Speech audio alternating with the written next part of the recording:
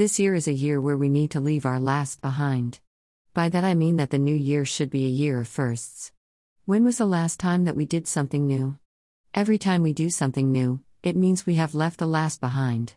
For some of us, it is starting a new job and leaving the old one behind, starting at a new school and leaving the old one behind, commencing healthy eating and leaving unhealthy behind, or maybe God is speaking to you about starting something new.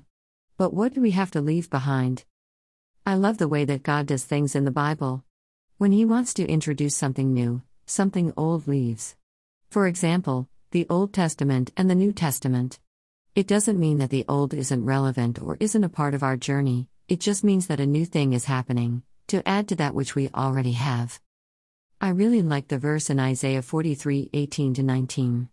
It says, "Do not remember the former things, nor consider the things of old.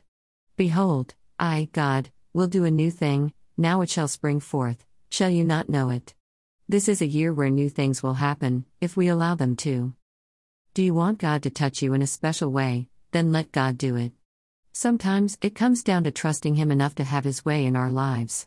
Often we are afraid of what God is going to do, so we hang on to the old. But this year, let God do something new. This is a new year.